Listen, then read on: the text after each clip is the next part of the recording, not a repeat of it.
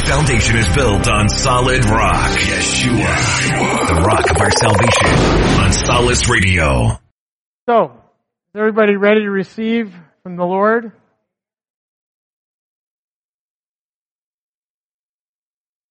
So I'm going to be presenting part 6 of our study on the book of Revelation.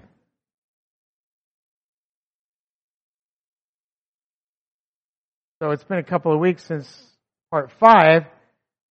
So I hope everybody reviewed it so they could be prepared. Though each of the messages will stand on their own, it's vitally important that everybody is staying current and knows all the other parts because they all fit together. So if you're not doing that and you're sitting here and you don't know what was said 2 weeks ago, 3 weeks ago, 4 weeks ago, you're going to be at a disadvantage. I encourage you to go online and download or stream the messages so that you have a more complete picture of what's going on here. That's why the messages are online, so that not only can you catch up, but you can also review as often as you need to study on your own as well. Avinu Malkeinu, our Father, our King, Lord, I pray that the words of my mouth and the meditations of my heart, Lord, would only be of you. Lord, whatever is of the flesh, you would strike it. Whatever is of the Ruach that I have missed, that you would bring it forth. And I pray this in Yeshua's mighty name. Amen. So in the early verses of chapter 3, the discussion is turning to the Messianic community of Sardis. So it states in Revelation 3:1, to the angel of the Messianic community in Sardis, and I remind you that angel here means messenger. It doesn't necessarily mean a supernatural messenger. In fact, it probably doesn't here. But the same word is used for an angel of that's angelic and also a human messenger. And these are likely human messengers delivering the word to these communities. So, to the angel of the Messianic community in Sardis write, here is the message from the one who has the sevenfold Spirit of God and the 7 stars, which is all about Yeshua, right? Talking about the sevenfold Spirit of God and the 7 stars, that is Yeshua, right? We don't have to try and find another application for the sevenfold Spirit. There's really only one Spirit of God, but ministers in several different ways. Yeshua encompasses all of that. I know what you are doing. If you're not doing something right, isn't the last thing you want to hear from the Holy Spirit is, I know what you're doing? You're not getting away with it. It's not getting by. I'm not too busy to pay attention to you, but I know what you're doing. You have a reputation for being alive. So that would mean word of mouth, that everybody thinks, oh, this community at Sardis has got it all put together. But in fact, you are dead. Well, that's not what you want to hear, right? So you're being puffed up and you're more like the Pharisees that Yeshua was addressing, that they were saying the right things and doing all the wrong things. And I use that as a general term. They weren't doing everything wrong. But the point being that we have been deceived by the evil one, Hasatan, that we're good. And what this messenger is telling him, you're not so good.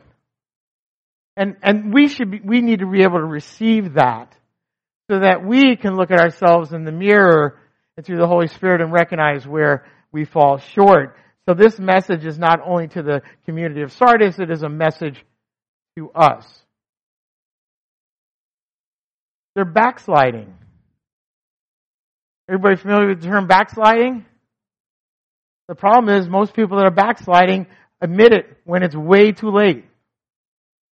Right? That a lot of source problems have come onto them. And then I'm good. But the farther we distance ourselves from the Lord and His Word, the more trouble we're going to have. And the more trouble in the flesh we're going to have to recognize that we are backslidden. Human nature. I mean, that's the nature of the flesh. The problem is the devil tries to convince us, you're good.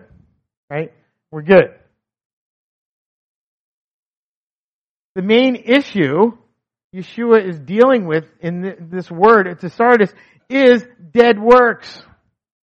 They're doing all kinds of things, but they're not for the Lord. You look good, you think you're good, but it's dead works. The Lord desires that we will do works that are alive in Him. And so we need to be careful, just filling our times with stuff or things that we've rationalized that are good, or even in doctrinal error saying, you need to do this and this and this and this and this and this, unless it's the Lord approving it, that is dead works.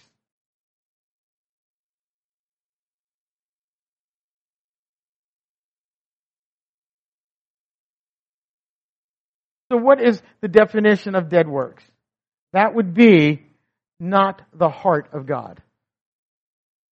If we are not operating in the heart of God, that is a dead work. It is a dead thought.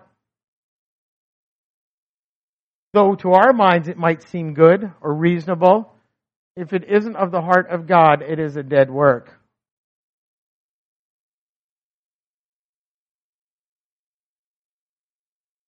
From James 2:14, what good is it, my brothers, if someone claims to have faith but has no actions to prove it?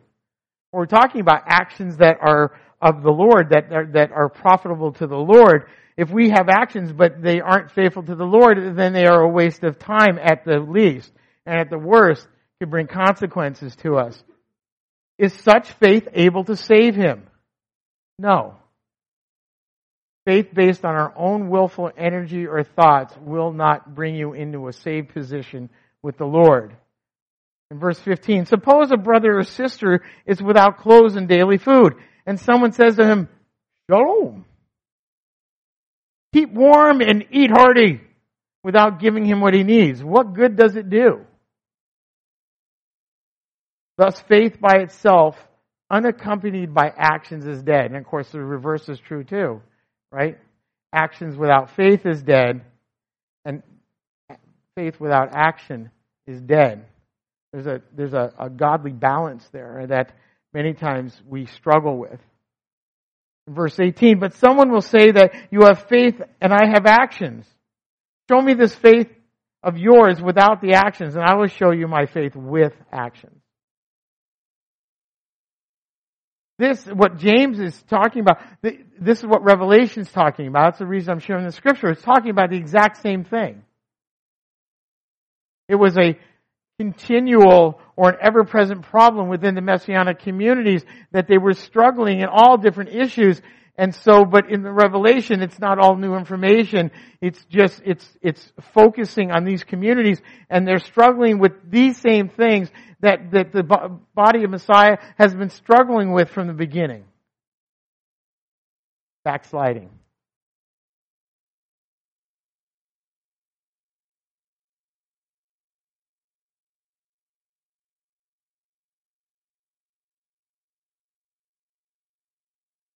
Many, and are probably obviously relevant for us today, many of the faithful in Sardis, in Yeshua's eyes, were not. They were lying to themselves. Worse, they were lying to the Lord. They were lying to the Lord. When we lie to ourselves, we're lying to God. In fact, when we lie to other people, we're lying to the Lord. What we do unto others is what we do unto the Lord. It's just not a matter of leading somebody astray or deceiving them. When we do that, the Lord is recognizing that behavior, and it's not good.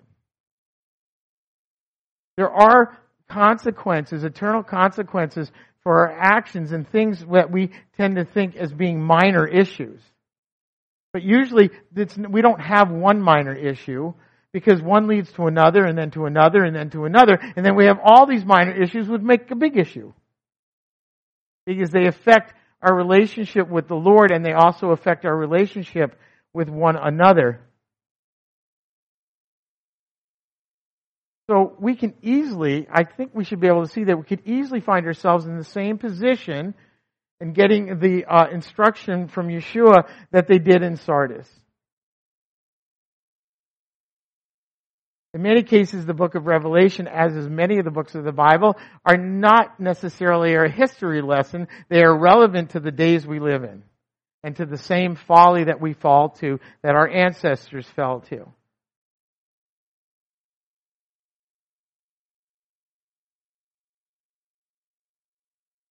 we have a tendency to talk a big game within the communities, God's communities, not that crosses over all doctrinal issues or beliefs or preferences, that we think we are overachievers.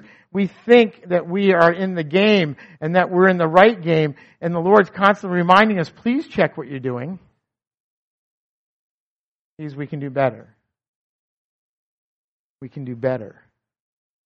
But we won't do better if we're not willing to humble ourselves and recognize that we can do better. Does that make sense to everybody? Unless we are willing to say, I can do better, we're not going to do it. Not always in the sense of we're intentionally being rebellious, but we're deceiving ourselves, which causes rebellion. We can sometimes be taught rebellion, right? We do what other people do. It's rebellion to God, but we think it's okay. And when it becomes a real problem is when we take it as our own, and then the Lord reprimands us and we don't change. We don't repent. A lot of the rebellion and sins we've learned from other people as well. It's not just Hasatan talking to us and getting us to do stuff, but we do things that are modeled to us by other people. Especially kids. Kids tend to model what they see.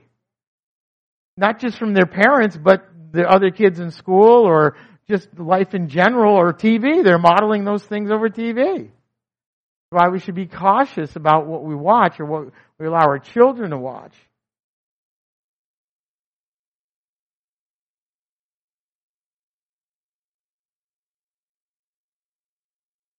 So how can we assure ourselves, and indeed Yeshua, that we're not being deceived? We need to talk about that. It says in Hebrews 9:14, then how much more the blood of the Messiah, who through the eternal Spirit offered himself to God as a sacrifice without blemish, will purify our conscience from works that lead to death so that we can serve the living God. I'm going to read another scripture, and we're going to talk about that. John 14:12, yes, indeed, I tell you that whoever trusts in me will also do the works I do. Indeed, he will do greater ones because I am going to the Father. The answer is that when we operate in Yeshua, in His Spirit and His Word, that leads us to the right actions. He is the answer. How do we look at our behaviors and how do we realize what is good and what is not good? And the answer is the Holy Spirit and the Word of God reveal what is correct and what is not correct. And the problem, and here's the systemic problem within the larger body of Christianity. If you reject or you believe that half the 3/4 of the scriptures are obsolete or irrelevant to you, you've got a problem. Because you have no standard to bear your actions or your thoughts.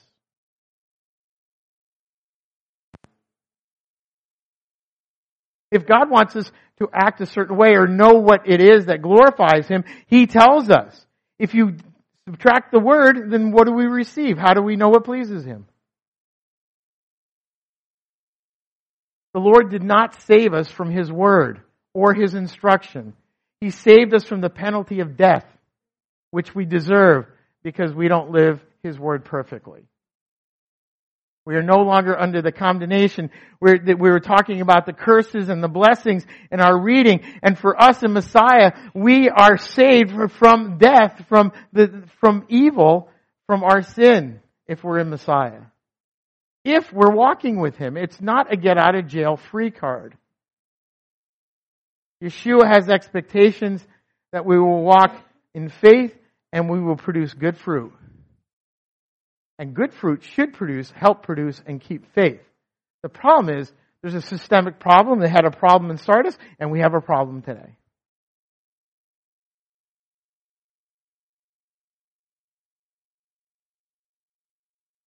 Might be easier for us to point our finger at the world and go, yeah, look, there is a lot of problems. The problem is we have to point to ourselves first and say, okay, Lord, what is it about me that needs to be changed? The rest of the world is not your problem. We can't take care of ourselves, but you're looking at the world's problems. The Lord's saying, be focused on the plank in your own eye, not the sliver in everybody else's eye. But there's that self-righteousness that we, especially in traditions or perceived doctrines, that we hold against people. The Lord doesn't hold His word against us to destroy us. He gives us His word so that we can live and live abundantly. But what happens when we use it as things as legalism or false doctrine, they tear us down. They wear us out.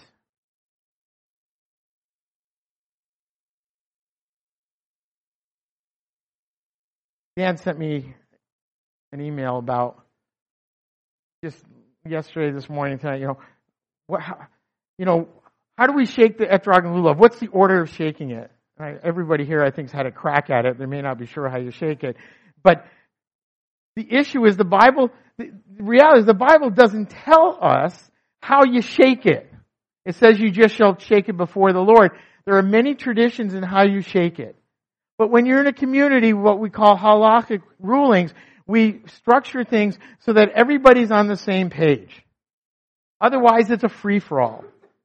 There are many ways that you can shake the etrog and the lulav, having to do with the order of how you do it. I've taught the order that I've known my whole life. Are there other ones that are equally good? I believe there are. But the point is, we teach so everybody can be on the same page. That is, the Lord has allowed for halakhic rulings within a community. What that means is an instruction of law.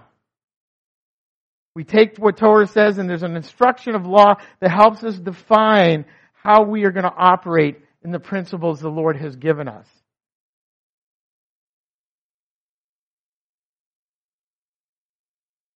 I think that's a good example of how we can get caught up, right?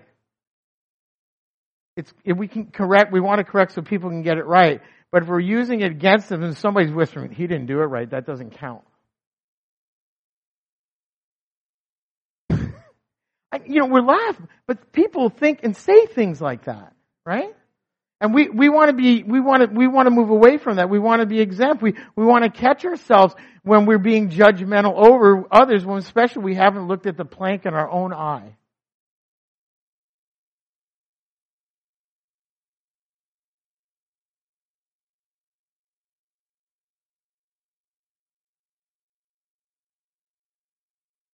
If we trust the Messiah, in John 14 that I just read in verse 12, it says if we trust in the Messiah, if we operate in His principles, we will do good works. The problem is if we leave the Word behind, then the good works that you think you're doing are subjective in your mind, not objective in the Lord's eyes.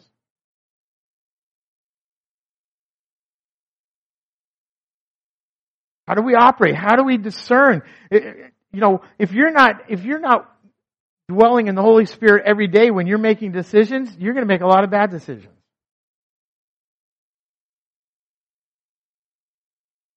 I know the difference.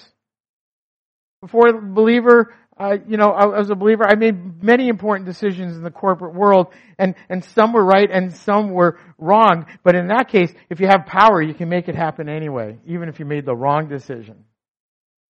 It doesn't work that way in the kingdom of God.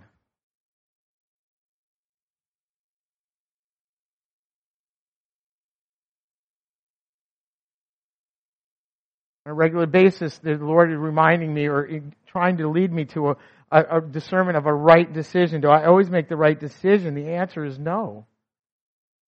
I'm not Yeshua. Who could possibly make the right decision every time about everything? And if there are people that think they can or others can, they are deceived by Hasatan himself.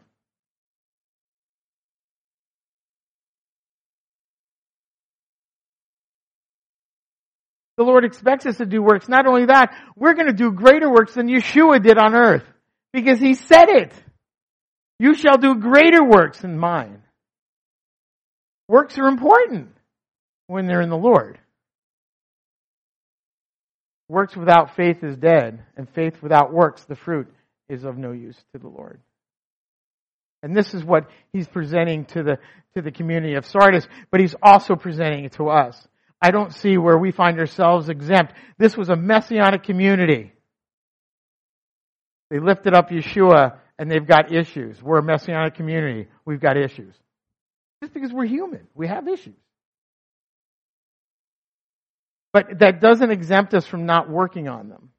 And the Lord presents things to us and He shows things to us and He sent this messenger to say, hey, wake up. Everything's not as honky-dory as you think it is.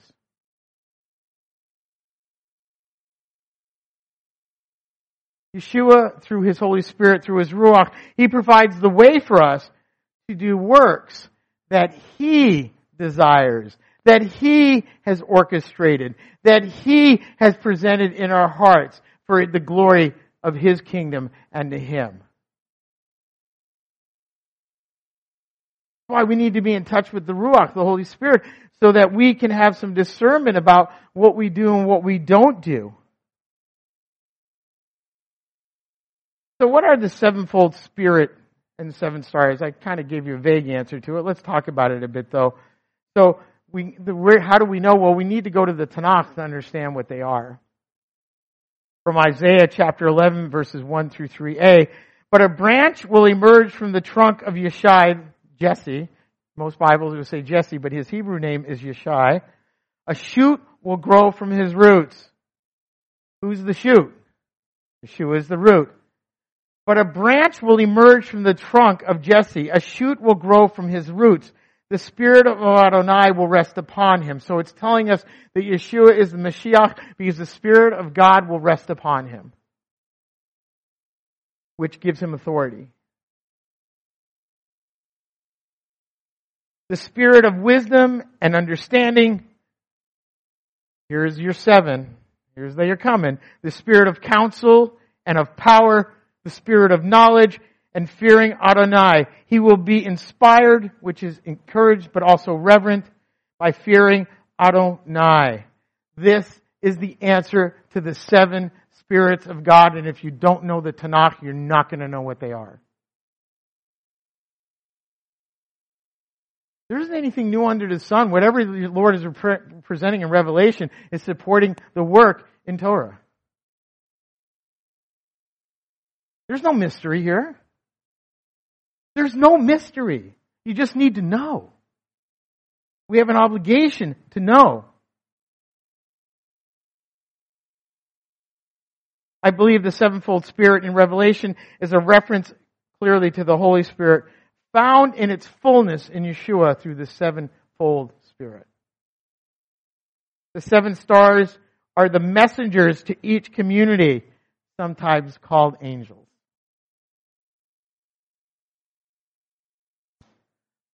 There's not nearly as much mystery in Revelation as the modern church doctrines have created.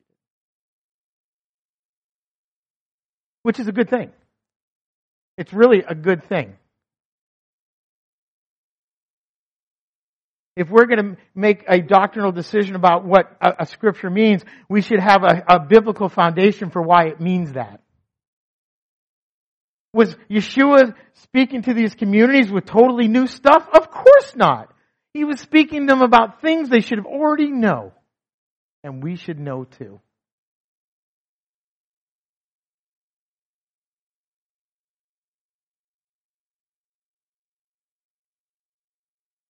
Wake up! Believers of Sardis, wake up. Believers today, wake up. From Revelation chapter 3, verses 2 and 3, it says, wake up and strengthen what remains before it dies too. If we don't repent and be transformed, we will die in our sin and our misbelief because we will do works that are empty and we'll have faith that is no longer based on the living God. Wake up is the message. It's a message that crosses the millenniums. It crosses the decades. It's a message as relevant today as it was 2,000 years ago. We need to wake up to the complacency of what the world has presented that is not the truth. Let us return. We're from the prayer that we do at the end of the service, it says, let us return to you, O Lord. The Lord is calling us each in our own individual ways. Return to me, that I may bless you. Return to me.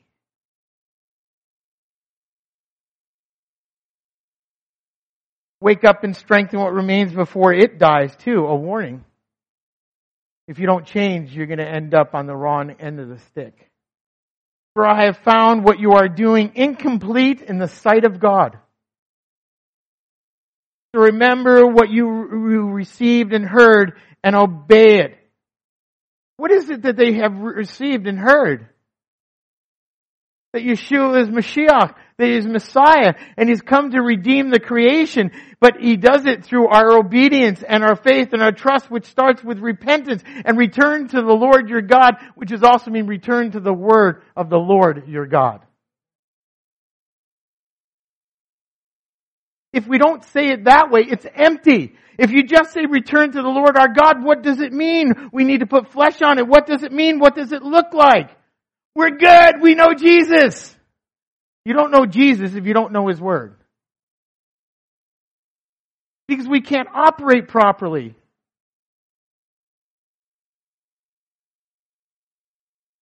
Do you think the doctrines of men are better than the doctrines of our Lord? No, of course they're not. Whether we want to call it Christian, Messianic, Hare Krishna, whatever you want to call it. I don't think they're around anymore, but I remember them. I lived in the days when you went through all the airports and they were there, orange or white and shaking their tambourines. Of course, my thought at the time was, boy, they are weird. Now people call me weird. Some of you call me weird.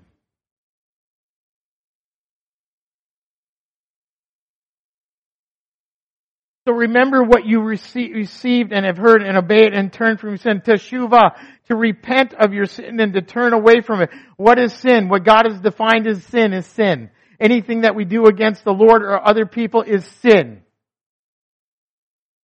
Not my definition, His. And how do we know what sin is? From the Word that He gives us. And the Holy Spirit will quicken us to it if we allow it. How many people have sometimes been convicted of something and you think about it and you go, nah, I'm good. It's happened to me. It's happened to everybody. It's a weakness of the flesh. You get convicted for that tiny moment. And then the devil starts talking to you and you go, I really want it. Nah, I'm good. It's happened to all of us.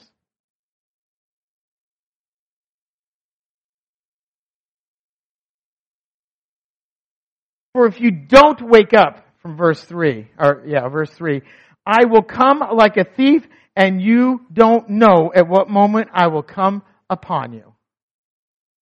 We have an obligation, all of us need to wake up. Wherever we may be in our walk, we need to wake up. Because we can always do better. Amen? I think we all should hopefully be able to agree that we can all do better. None of us have arrived. Thank God for the grace of Yeshua so that we have this opportunity to move up the ladder. Not in a checklist, but that His loving grace covers us through the ups and downs that we struggle with as human beings. The Lord could have just destroyed the community of Sardis. Instead, He sends a message and says, look, there's major issues here. Need to straighten out.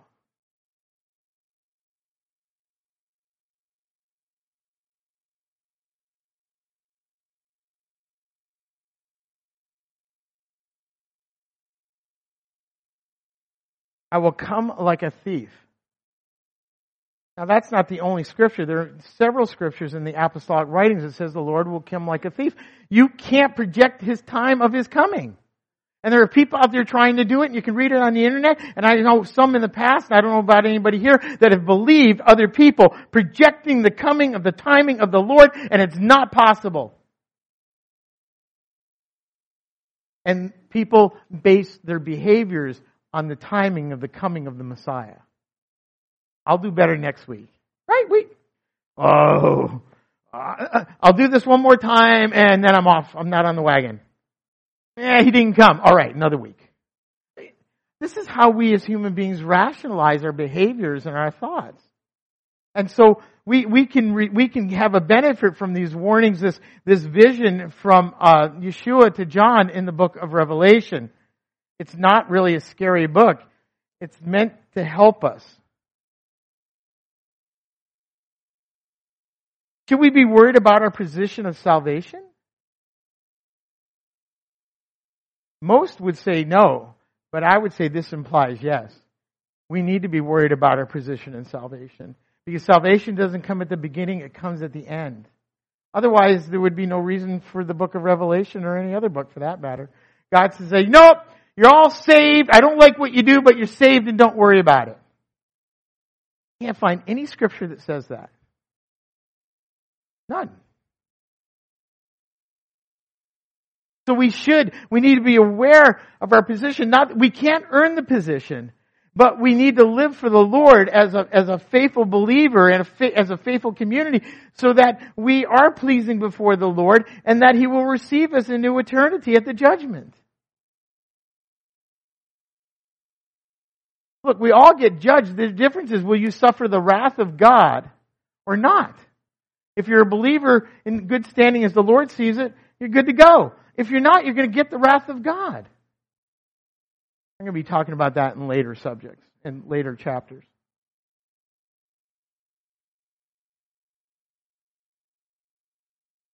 Being vigilant for Yeshua's return is not about looking, but living and being ready. And I alluded to that earlier. We need to live for the Lord in this moment, in this day, and not worry about tomorrow.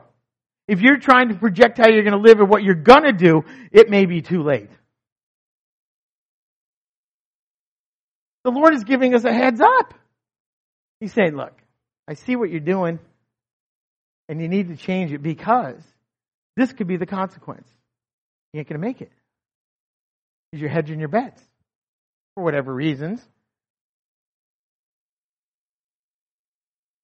We should be living every day to the Messiah as if He's coming tonight. That's what it means to be ready. Reading the Bible and not changing your life does not make you ready. Stopping eating shellfish and pork will not make you ready. It's a good idea, if God commanded it, but it does not make you ready. Lord, I still sin in a lot of things, but I stopped eating pork and shellfish. And then, even if Yeshua acknowledges us, which He probably won't, He's going to go, that's not good.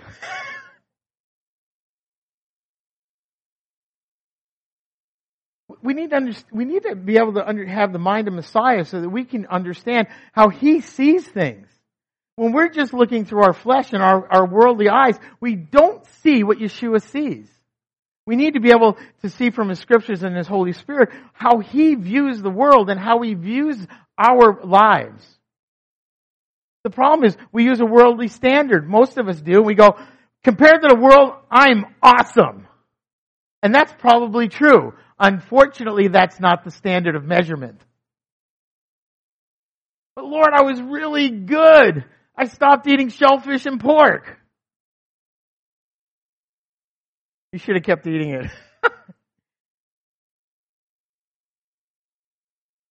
The Lord doesn't receive anything that's for the wrong reason. We can go through the motion of things, and it's not to the glory of God. In Isaiah and other prophets, it says, I no longer want your feasts and your festivals. I no longer want your sacrifices. Well, they look like the right sacrifice, but of the heart and the word and the walk, they weren't. The Lord detests the things that we have distorted and perverted that are His, that we dress up to look like they're satisfactory. And it started from the beginning. When Cain offered it an unacceptable sacrifice and the Lord judges him, right? Then he gets mad about it and takes out his brother. Isn't that better, Lord?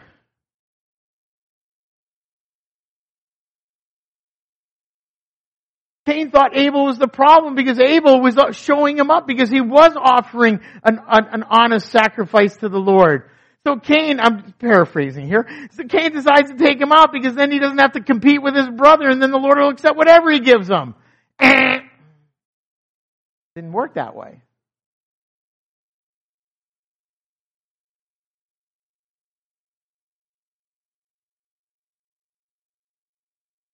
Revelation chapter 3 verses 3 through 5. A few people in Sardis who have not soiled their clothes, soiled it with what?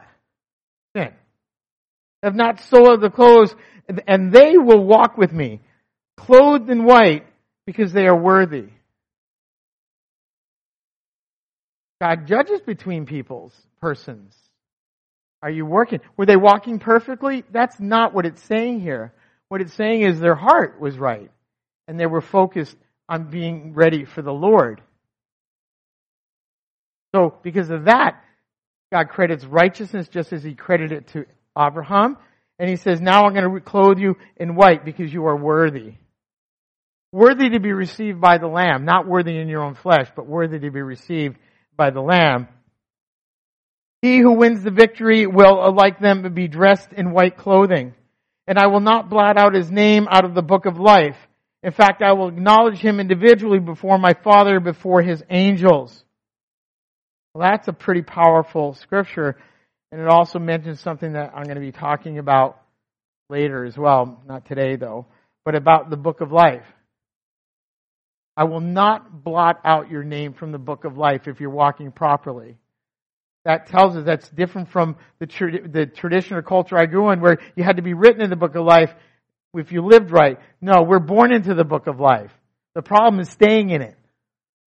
That's very different than earning your way into the book. You don't earn your way into the book of life. Some people have a problem with the book of life. Why does the Lord need a book? He doesn't. But we need one. We need to be able to focus on things that we can discern. I'm in the book, I'm not in the book. At least we should be able to. The Lord doesn't need the book. He doesn't go, oh, I don't remember. Where are you? Are you in? Oh, the Lord doesn't need the book. It's something for us that we can focus on in humanity that we understand. You're in the book, you're not in the book. And how did you get in the book and how do you get out of the book? And this is telling us. If we walk faithfully with Him, we'll win the victory and we will not be blotted out of the book of life. In fact, I will acknowledge you individually. So, Lord just doesn't see a mass of humanity. He sees each of us as unique before Him. That's kind of cool. People of Sardis, return to the Messiah. People of the Messianic community, get your act together. Get your spiritual lives together. Have ears to hear, which is what the next verse says in verse 6 of chapter 3. Have ears to hear. We may hear, but do we acknowledge? What the Lord means, do you hear and do you receive it? And will you repent and change? It's not just a matter, did you hear it? My kids hear lots of stuff, but they don't receive it. Right? You talk to your kids, you know they heard it, but did it change their actions? No. I'm accused that the older I get now, I can't hear anything, right? I always say what or tell it again. And then they'll be talking to me, and I'll be either on the computer focusing or watching TV, and they go, how come you're not listening to me? I said, get my attention.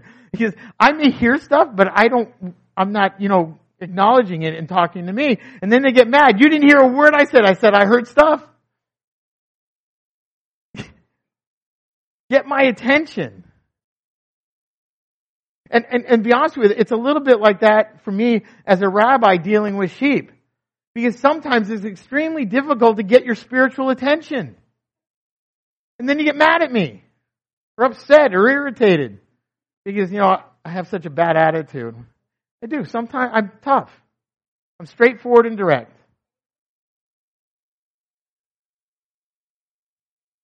Kathy and I had a session yesterday, didn't we? She called for a 5-minute thing, and it ended up we were on that phone almost an hour being irritated by each other. Is that not true, Kath? It all ended up good, didn't it? But fortunately, praise God that most of you, or some of you, you know what I am. I have flaws. I am passionate for the Lord, and sometimes it's overly. And if you're going to convince me if something isn't right, you're going to have to work really hard at it. Because I know stuff. But it doesn't mean everything I know is exactly right. I'm willing to take correction if it's right, but you're going to have to battle for it. It should be that way. Because I'm responsible, doubly responsible. You want a rabbi that's willing to stand in the breach and is willing to be tough. Loving tough. I show tough love a lot. You ask me a question, I'm going to give you an answer. I'll give you an answer, but it's not going to be fluffy. I'm going to give you the answer. I'm going to move on. Why? I got 15 other people wanting to ask me the same question.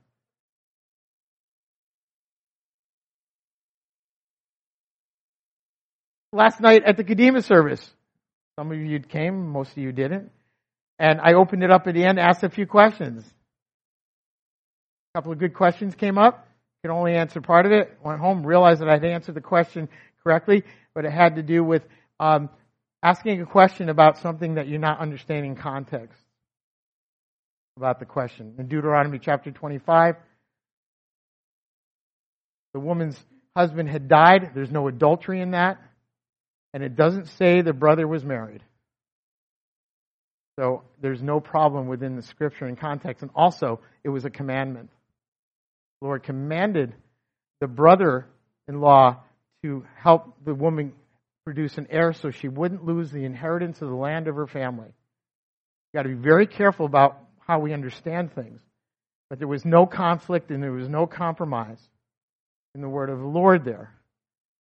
We can't be very careful of reading in the scripture something that it doesn't say. Assumptions. We like to assume, well, what if he was? That's not the case. I'm not going to make an assumption. What ifs will lead you down a rabbit trail every time. What if? Well, okay, I know it doesn't say that, but what if it did? Well, I'm not going to argue something that isn't there. Neither should you.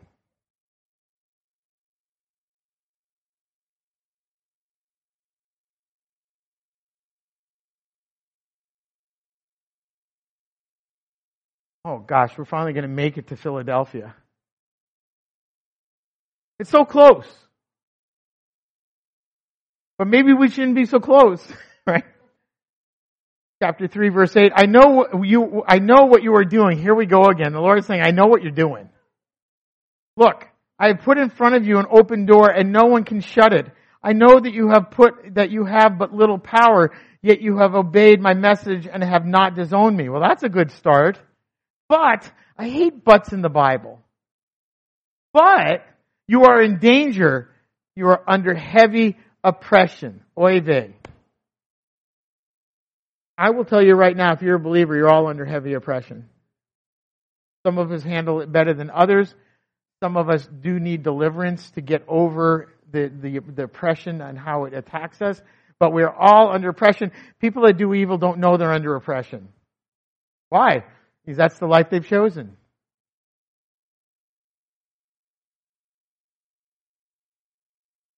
One of the things I believe to be true, that because it says that all men are created in the image of God, that each of us are born with a moral code, basic moral code, knowing good from evil, life and death, those kinds of things. But what happens is the devil distorts it very early in our lives, and we don't understand that we have this moral code. We should know that rape is a sin. It's part of a basic moral code of respect in life. It's just one example.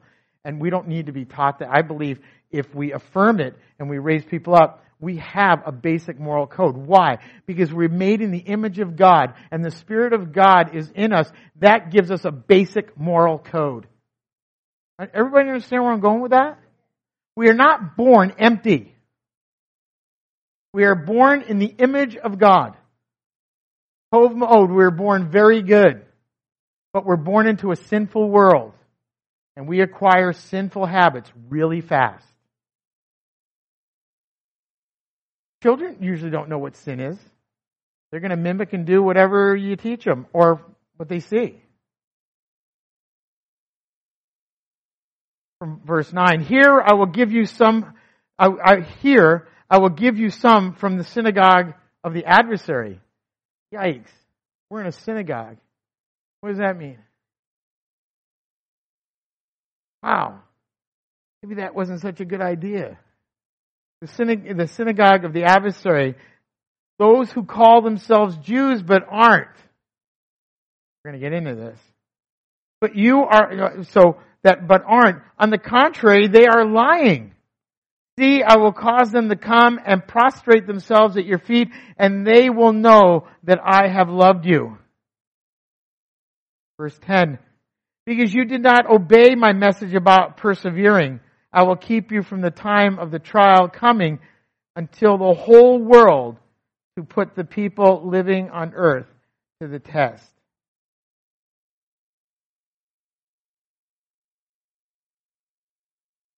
synagogue of the adversary, first of all, Philadelphia is not a Jewish community. It's a Greek one. It's part of the Ottoman, it was part of what's now the Ottoman Empire or Turkey. But the point is that it's talking about a group of people that were representing themselves as faithful believers, and they're evil inside. The argument out there in the Messianic world that, Jews and Gentiles, well, if I come to a Messianic synagogue and I call him Yeshua, am I Jewish now? What a ridiculous argument to spend our time on. But that's the reality. We come together, Jew and Gentile together, one new man in the body of Messiah. The argument shouldn't be, did I become Jewish or did I become Gentile? It's irrelevant because God says neither one matters. You're a newborn creation in me. So the synagogue of Satan are people that call themselves Jews, but I would argue that the true Jew is one that worships God. The true Gentile believer grafted in is one that actually believes in God. You can participate in many things and they, on the outside, look like they're kosher, and it's unkosher. Unclean. Not fit. He was saying, in the midst of you, you have trouble.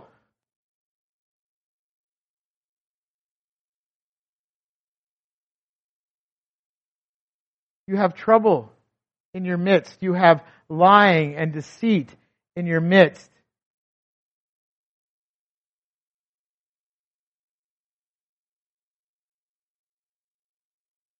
Those that call themselves Jews but aren't, on the contrary, they are lying. See, I will cause them to come and prostrate themselves before your feet, the true believers. The Lord's going to restore a right order. My guess is these synagogues of unbelievers, whether they were Jews or whatever, they weren't towing the line. And they're having influence on the community. That's why we have to be very careful about where you plant your roots.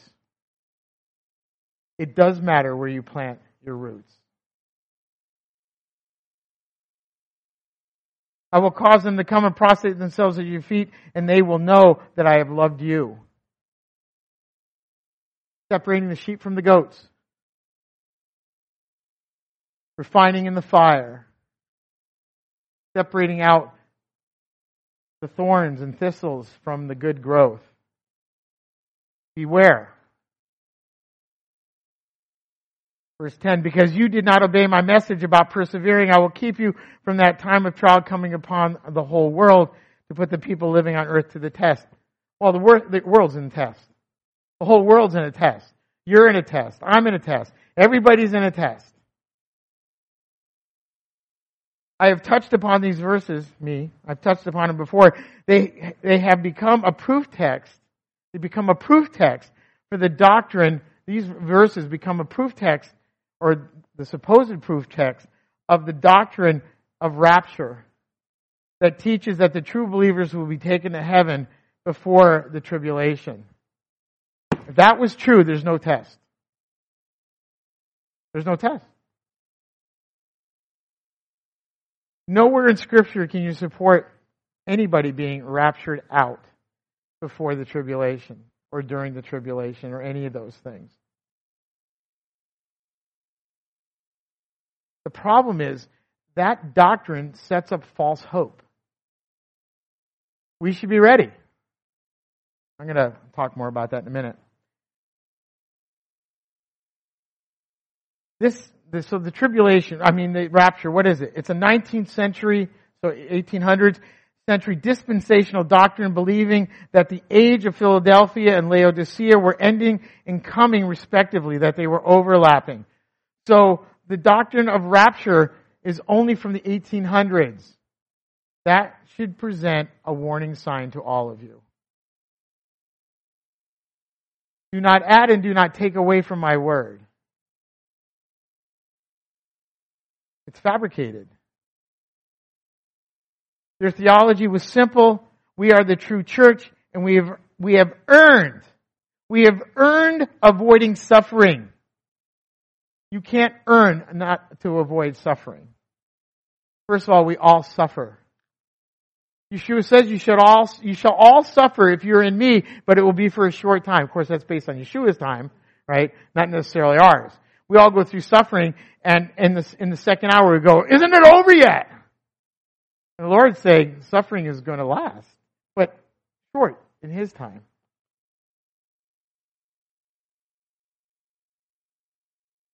I find no support for that doctrine, and particularly in these following verses. In Revelation chapter 3, verses 11 and 12a, it says, I am coming soon. Hold on to what you have, so that no one will take away your crown. I will make him who wins the victory a pillar in the temple of God, and he will never leave it. This has to do with walking through the tribulation period, whatever that may mean to us. I believe that I'm going to get into why, give you some help with that, I hope. As I've alluded to, and it'll come up more, the book of Revelation has everything to do with the book of Exodus. They are in parallel. We can easily help understand the book of Revelation by looking at the book of Exodus. That makes sense. Israel, just prior to the Exodus, was not raptured out, were they? They were in the midst of trial, weren't they? Does anybody here think that Israel was raptured out during the Exodus? If Israel is God's apple of His eye and He didn't rapture them out through the tribulation, what makes you think that the new church is going to be? It makes no sense. God doesn't deal with them. He's going to deal equally with believers. God isn't going to change His mind and do something different that He didn't prophesy or that He gave to us. They were in the midst of trial. They were in Goshen, right? Knowing the wrath Adonai was pouring out, yet only affected by the slaying of the firstborn if they were not faithful to the process of the sacrificed lamb. This is really deep stuff. This is the deep stuff.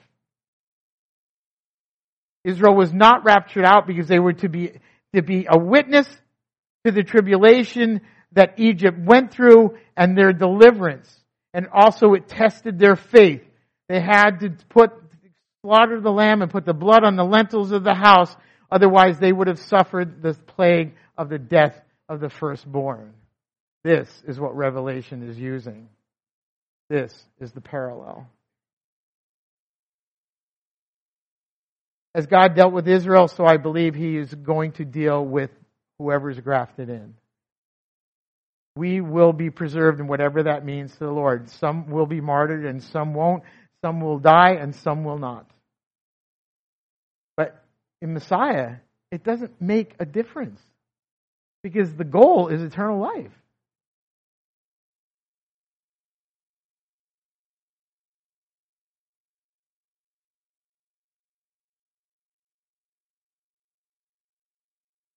Revelation is revealing another Goshen. This time for all believers of faith and action. The tribulation is about Goshen. Paralleling Goshen. There will be witnesses to the trials on earth, and some will be called on as martyr witnesses. And there's a caveat. Yeshua promises in Luke 21, verses 16 through 19, you will be betrayed even by parents, brothers, relatives, and friends. Some of you will have to be put to death, and everyone will hate you because of me. Many of us are experiencing that kind of tribulation already. The division of families and rejection of the Word of God, rejection of the lifestyle that you choose here. But in verse 18 it says, but not a hair on your head will be lost. That seems like a contradiction, doesn't it? But it's not, because it's talking about the eternal reward. But not a hair on your head will be lost. By standing firm, you will save your lives. It's a bit of a paradox, but it's not a paradox. We have to lose our lives to gain our lives. If everybody's raptured out, there's a problem, my brothers and sisters.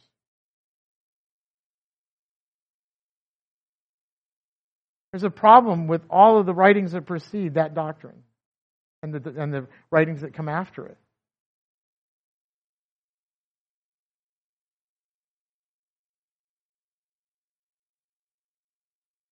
Paradoxes can be good. They can be also confusing to us. Are we standing firm if we're just people are raptured out when all the trouble is going to happen? What's the evidence that we stood firm?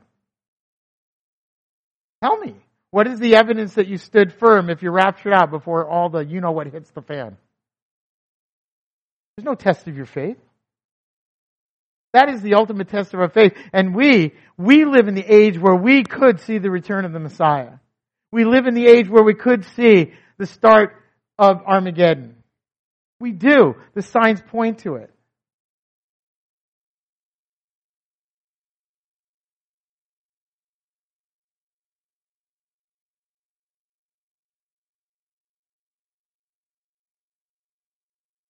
I find that these scriptures actually are proof to how complete the resurrection actually is. There is no resurrection if everybody's raptured. Nobody is in heaven but Yeshua and the Lord.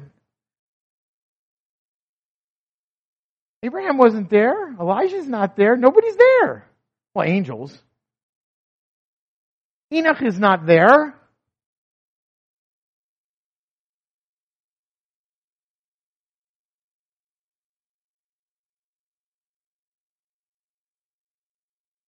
The point is that the faithful will be safe in this world or the next. It doesn't really matter. I can't tell you them exact. I don't know how everything's going to play out, but I do know the Lord has promised we are safe and that we will be preserved. So it doesn't matter in that sense. We will be subject. We will not be subject to the Lord's wrath. That is the difference. But we are subject to how He will use us in the last days against evil. We are participants. We are the holy host. If you're all raptured up into heaven, how can you be part of the holy host that's going to do battle with Yeshua on the white horse?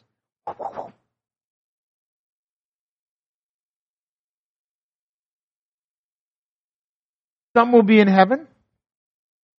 Some part of the New Jerusalem marked by the name of the Lord, as the scripture says. In John 3:16, for God so loved the world that He gave His only and unique Son, so that everyone who trusts in Him may have eternal life.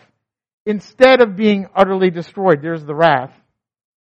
The message remains consistent in all of Torah, never changing it, always perfect and faithful. And that's why we need all the scripture, because all the scripture is perfect and faithful.